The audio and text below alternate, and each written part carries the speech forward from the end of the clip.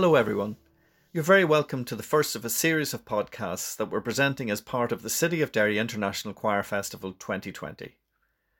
This is the 8th edition of the festival, but things are a little bit different this year, of course, as we go online to welcome friends old and new to Derry, the City of Song.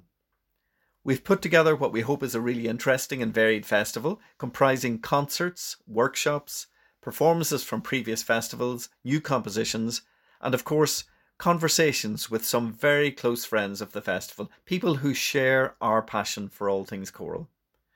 Now, where better to begin than with someone who has been closely associated with the festival for many years. It's a real pleasure to welcome today's guest, Professor of Conducting at NTNU University in the beautiful city of Trondheim in Norway, Ragnar Rasmussen.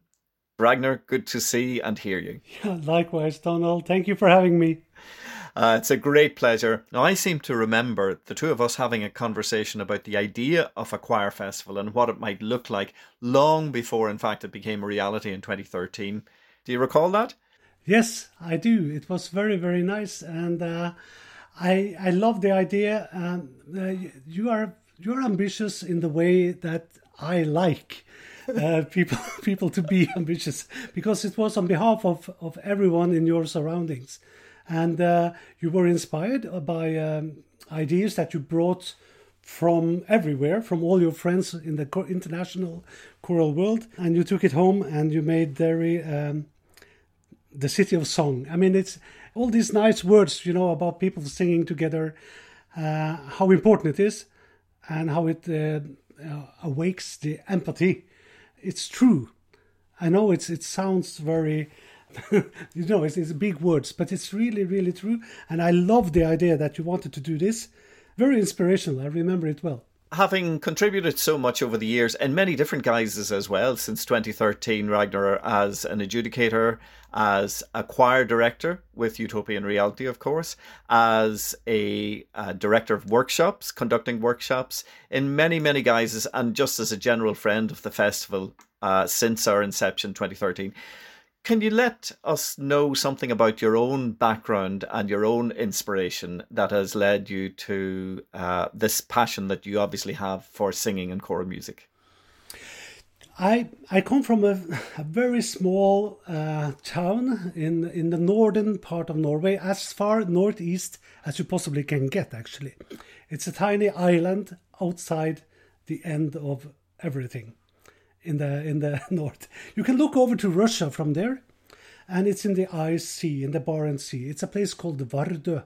And it's when I grew up, it was about 3,500 people there, maybe 4. It was a fishing village. Now it's less people, sadly. But at that time, it was a lot of cultural activity. It was a vibrant, living society, and it's called, like, Derry is the City of Song, but so is Vardø, not city, the town of singing. My father was the conductor of 2 community choirs, the female choir and the male choir. The male choir actually started all the way back in 1880 something. It's really, really old. It's a long, long time ago. And so he was conductor for many, many years, both for those 2 choirs. My mother was singing in the female choir, also my sister and my grandmother. And I used to play piano together with these people from I was very, very young, I didn't know how to read music, but I was playing. And the people involved, it's like if you are in a party there and you throw a guitar in the air, someone will grab it and play on it. So that's somehow how I remember my childhood.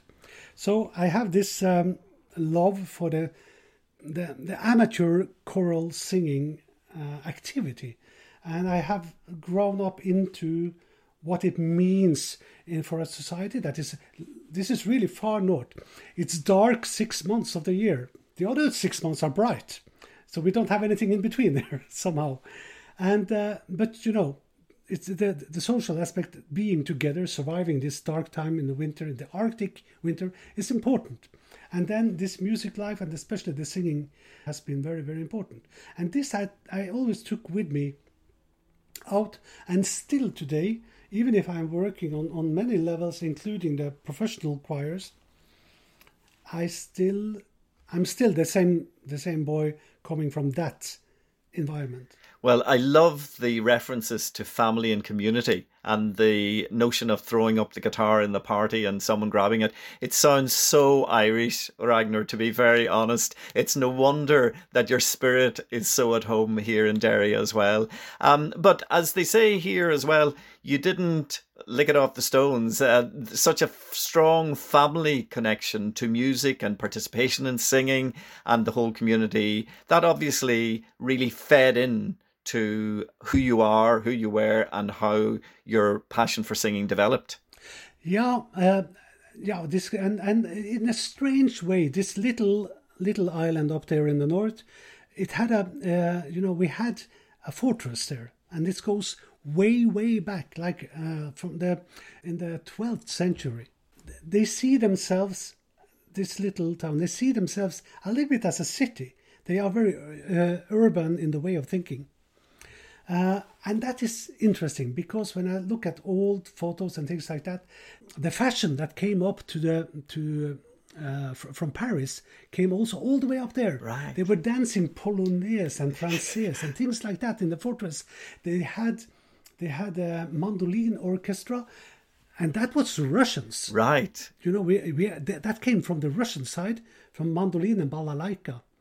And so all this strange little place had influences from everywhere, and I somehow grew up into that, I think. So I was always longing out. It was far away and very close at the same time.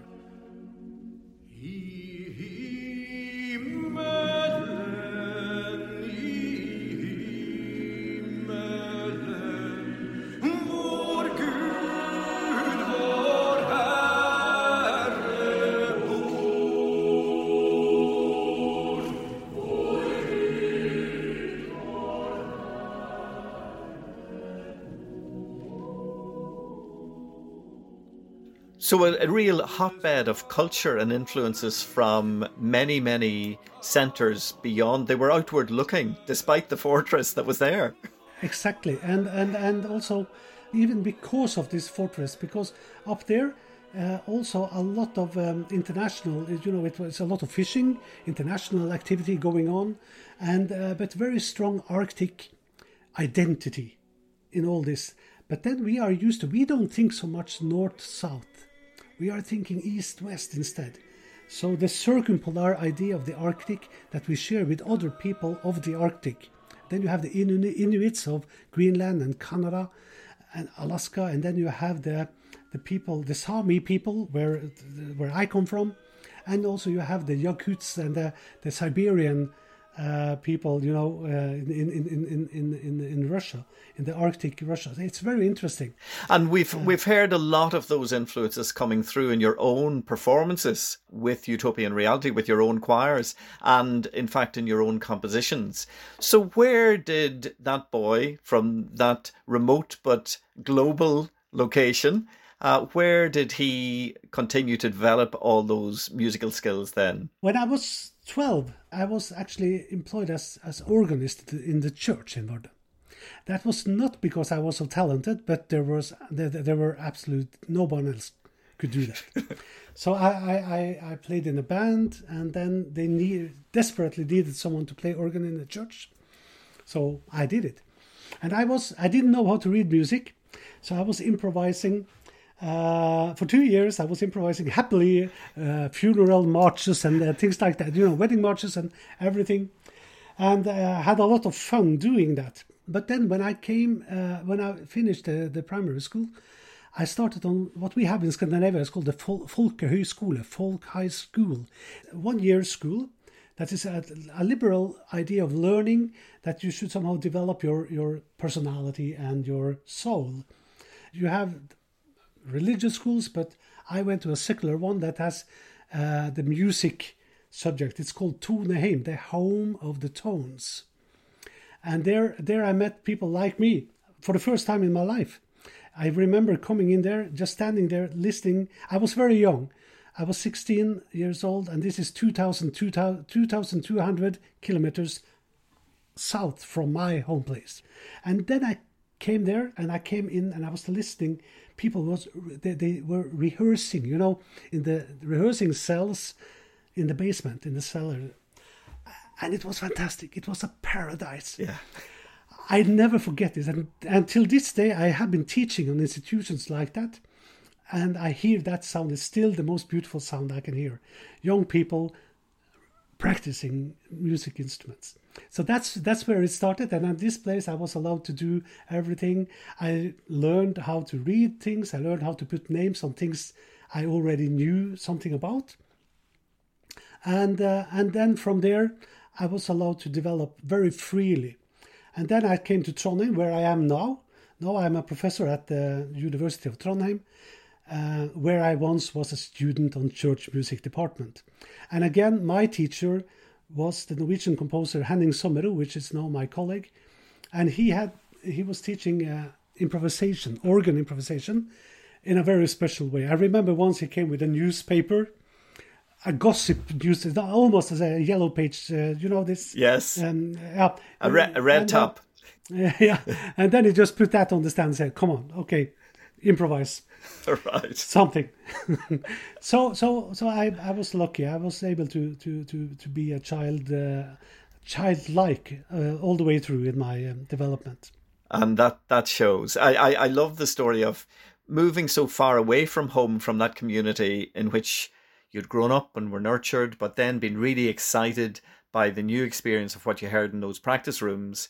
And it seems to me that excitement and passion and enthusiasm still inform all your music making today. I think, looking back, I think that it was one good thing. I never had these big dreams about doing great things or having to perform something, achieve something big. It was always, the next goal was always just in front of the tip of my nose. That's a good thing, I think, because, then you are into something, you do focus on what you are doing, and you can enjoy it while doing it, instead of, feeling that you have to climb this mountain, and then another mountain, and then another one. So for me, the circle is somehow a little bit complete now. Then I'm back. The last year I was a student, I was also teaching, so they gave me an office. And now I'm back after 25, 6, 7 years. I'm back in exactly the same office.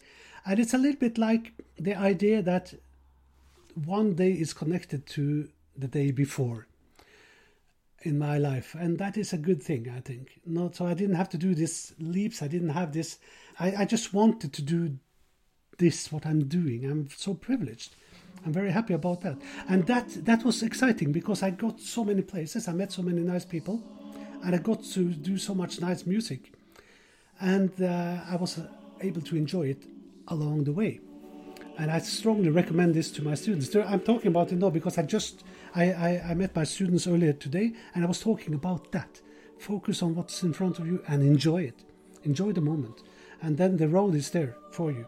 And it will be your life journey and not anyone else's.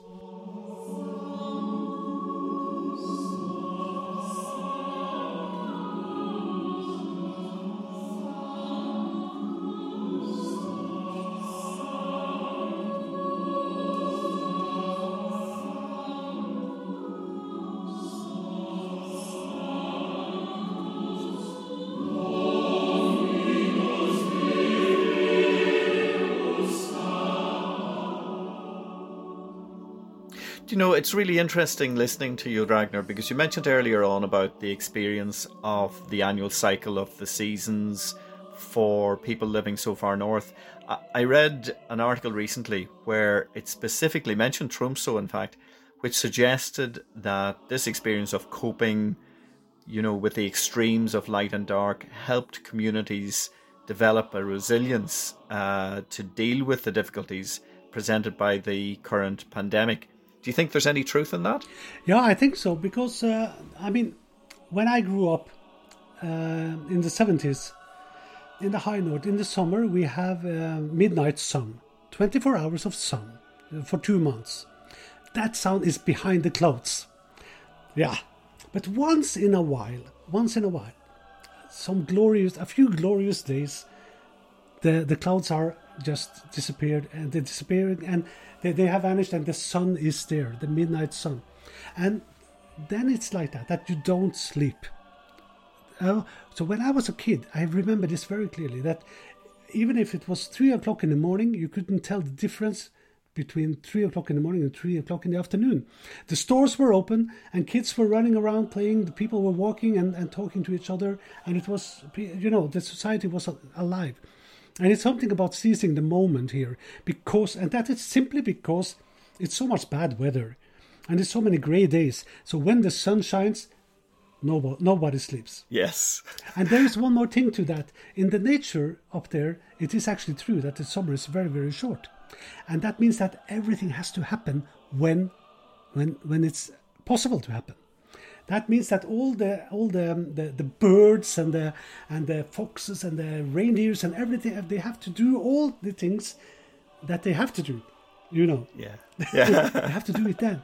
It has to happen. So it's so much energy into that, So it's just about seizing the moment. It's something that I still think that I have with me, because people in the south, they are not used to think like that, and they think that I'm a bit strange when I say, "Oh, it's nice weather." Yeah, we cannot sit in and work. It's nice weather. For me, that is a good enough reason to just then let's go outside. Of course. Let's have a beer. Yeah.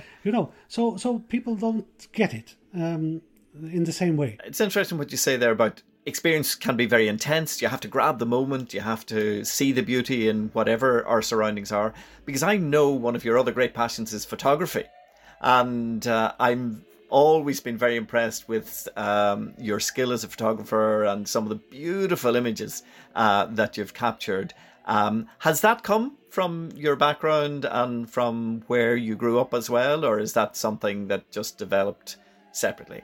First of all, you are exaggerating a lot. I'm really, this is just a dear hobby and nothing else, and I enjoy it. For me, I think it's helping me if I need some break from the music, and sometimes you do that. It's difficult for me because I also compose music and I work with this all the time, and I love music. But sometimes I need to turn off this thing, and it's a little bit tricky. So then I think this is nice. You walk out in nature. The camera makes you only keeping it in your hand. You don't need to do anything with it.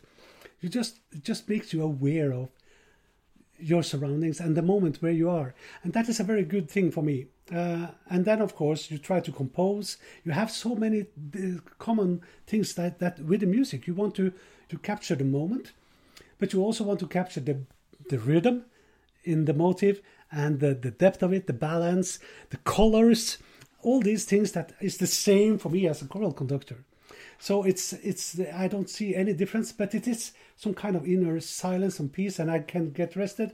My brain rests in that, and I can go home, and then I can see what I was trying to compose, and I can see that it's rubbish. I have to do it over again. It's somehow you start you restart the brain. Yeah, a little bit. Yeah. Well, recently, Ragnar, you had the wonderful experience of working with the BBC Singers. How did that go? Oh, it was fantastic. Great people, of course, even greater musicians. I mean, they were so professional and so good. One thing is that you can put whatever in front of them and they will just rip it off the page and sing it. But they were also responding very well to my way of conducting. I felt like that. It was great. So Ragnar, you didn't start your conducting experience with the BBC Singers. You've had many choirs prior to this. Have you particular favourites or particular repertoire that you've conducted in the past? Yeah, that's a difficult question. And I should be very careful now so I don't say anything. But one of the nice things that I think back is when we were building things, when we were breaking boundaries and learning new things and doing things that nobody, including ourselves, that nobody thought we could do. But this the skilled amateur choir, that amateur in the best sense of that word, yes, the one that loves what they are doing, yes, as some opposite to professionals. I don't know, no, maybe not. But I mean, we should all be amateurs all the way. What I enjoy maybe the most is to discover that even when you meet people on such a high level, the highest level, that the BBC singers, that they respond as human beings that are singing together. And for me, when I teach conducting, I am trying to tell from my own experience, tell how I feel, what is important. And there is a difference between showing and being. So a conductor often thinks that I need to show this upbeat, I need to show this and that and all these things. But if you try not to focus on showing, but try to become the music and invite people into your world, that has a lot of very good side effects as well. Because the choir is your mirror. We are talking about human beings. They are the instrument. They have the instrument within themselves. It's fantastic. But that means, for better and for worse, that they are your mirror in terms of your level of tension. If you have a high breath, the choir have a high breath. If you have stressed and a lot of tension in your voice while instructing, you will get this back when they are singing. If you are out of balance, choir is out of balance. Things like that. And most important, if you manage to listen as opposite to hearing.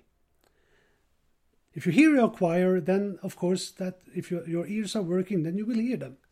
But if you are listening to, that is something else. That is something very active that you do.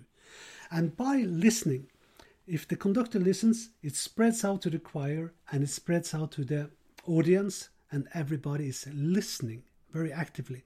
And that opens up for the joint experience of the moment, right here, right now. That is what music can do.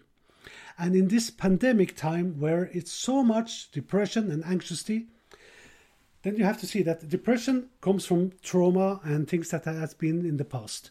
Anxiety, you're afraid of something, maybe you don't know what, but it's something in the future.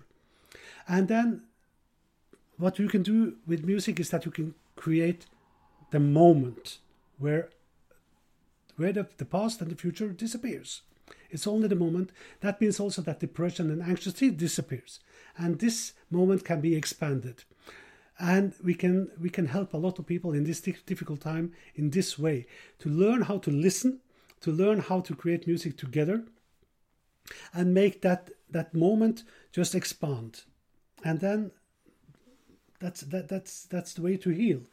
And now we have a lot of young people, especially maybe, but I think old people, all of us, is affected by the situation that we are in. And I think that the music, and the choral music especially, has the ability to actually help us through these bad times. I know it sounds extremely like big words, but it's true.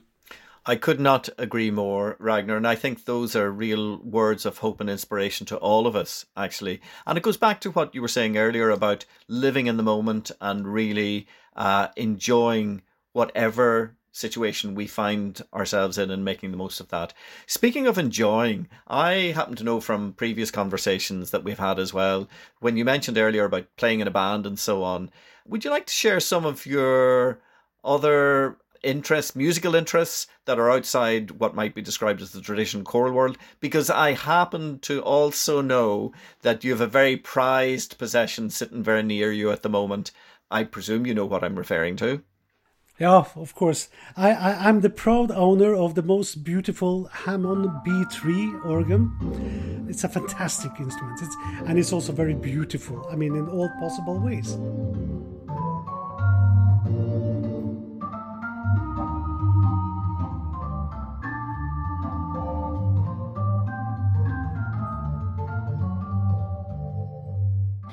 So, of course, I enjoy a lot now. I'm practicing Hammond organ, and I also, then I enjoyed a bit different styles and the Jimmy Smith tradition, where you play the standards. But I also used to play a lot in band. So for me, I can also play the mainstream rock and roll, like Springsteen and the Eastwood Band and those guys. Great. And so I enjoy that really, really a lot. Not too many chords. I also play in Eagles tribute band. Oh dear. Believe it or not.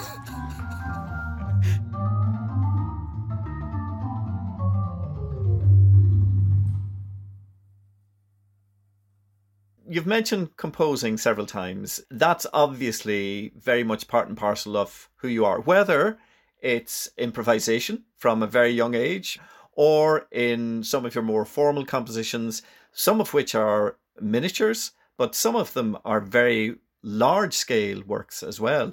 Have you a particular preference for how you write or what your subjects might be to inspire your writing, Ragnar? It's like you say, it has to come from that improvisation part. So no, it's nice.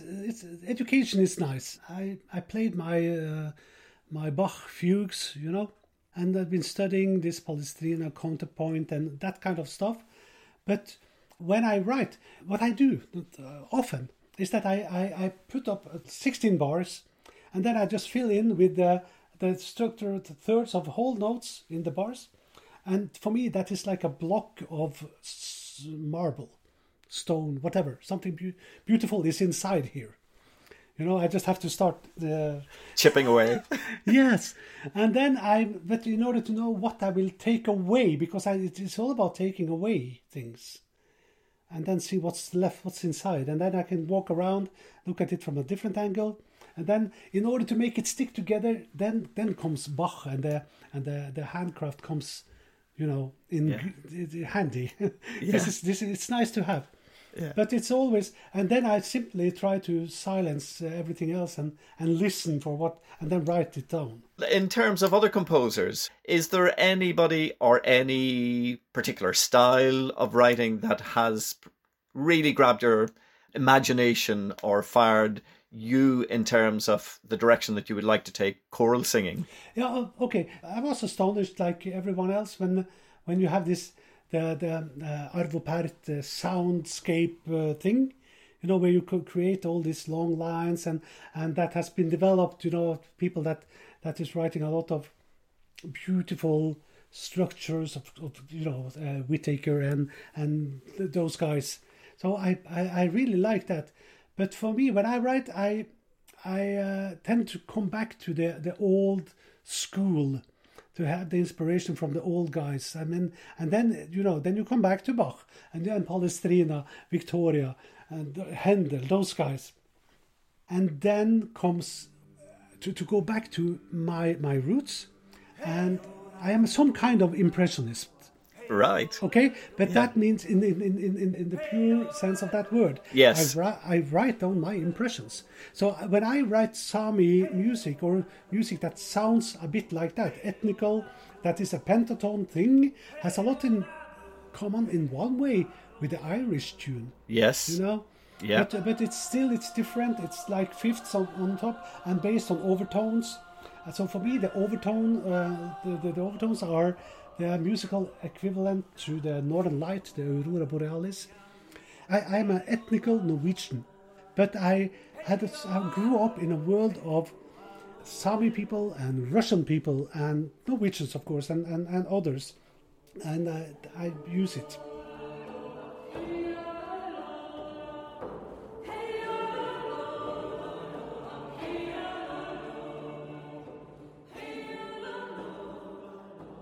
If we leave Norway for a moment, and in all your experiences of travelling around the world, are there any influences in particular or any encounters musically or culturally that have really struck you?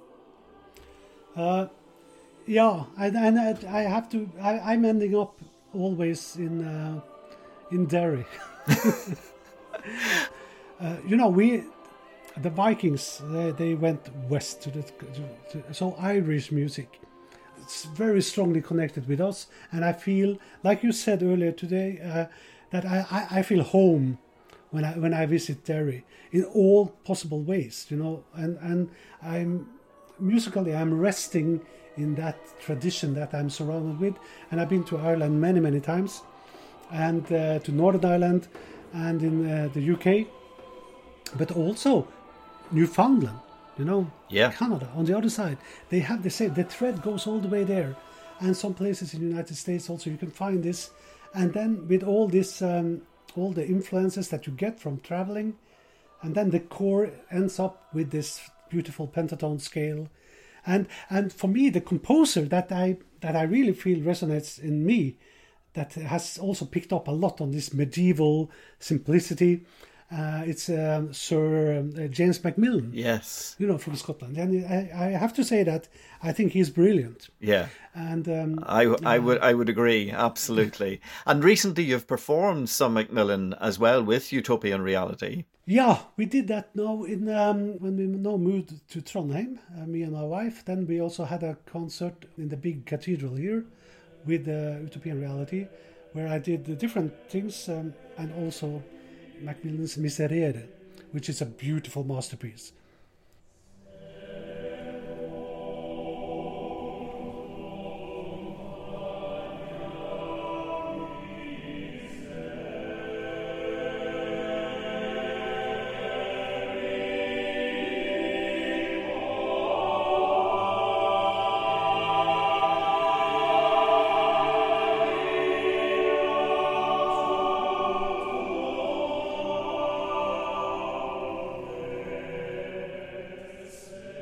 Beautiful. And I've heard really nice pairings in several concerts now where the Allegri Miserere has been counterpointed with the Macmillan Miserere. It makes for an interesting shared listening experience in the one concert. One day we should do also that. There are more people researching on Allegri's Miserere and the development of that piece. Once in Derry, when the 16 was there, Harry Christophers and the 16, They did that. That's right. And I also have another one. It's a brilliant guy from Italy that has made his own version like that and his own research on that. Very, very nice. And next time in Derry, we do that. Well, that sounds like an excuse for another visit, which of course you never need, Ragnar. And we as a festival, hopefully in different times when we're all back together in the same space singing together, we'll be welcoming you and indeed Utopian Reality back to the city again. But before we leave, Norway, and you mentioned Newfoundland earlier on as well, I think that's fascinating because our connection as an island, the island of Ireland, with Newfoundland is really, really strong. And many people comment who visit Newfoundland, or indeed those from Newfoundland who come to Ireland, comment on the similarity of the coastline, the traditions within the community, particularly the fishing villages that are so strong. And of course, for anybody to join what we call a session, an Irish traditional music session in anywhere in Ireland, and have a similar experience in Newfoundland. So that connection with Norway is yet another, I think, a way of underlining the close connections that we all have as sort of shared cultural experiences. And that sounds to me like a good excuse to get you and Codetta here to Norway, because then you start from Trondheim, like Olav and his men, King Olav, and then we go all the way back to Derry and then over to St. John's in Newfoundland. How about that? That sounds like a wonderful project for our future years. Ragnar, it's been a real pleasure. I have to record here our thanks on behalf of the festival to you for your commitment and dedication to the festival since our very first festival, or as I said earlier, pre-2013. And I really look forward to welcoming you back in person to the festival in future years. Ragnar Rasmussen, thank you very much. Thank you. O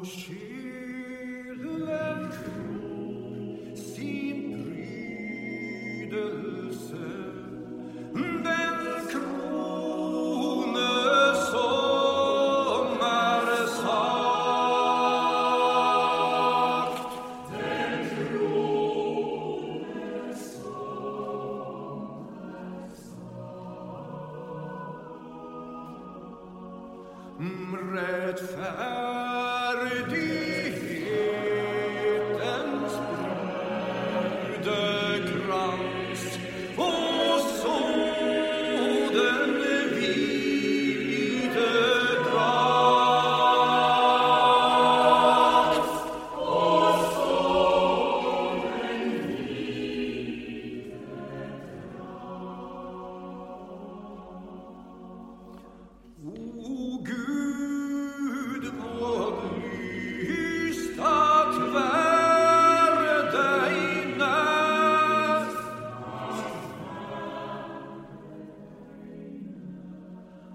at se i lyset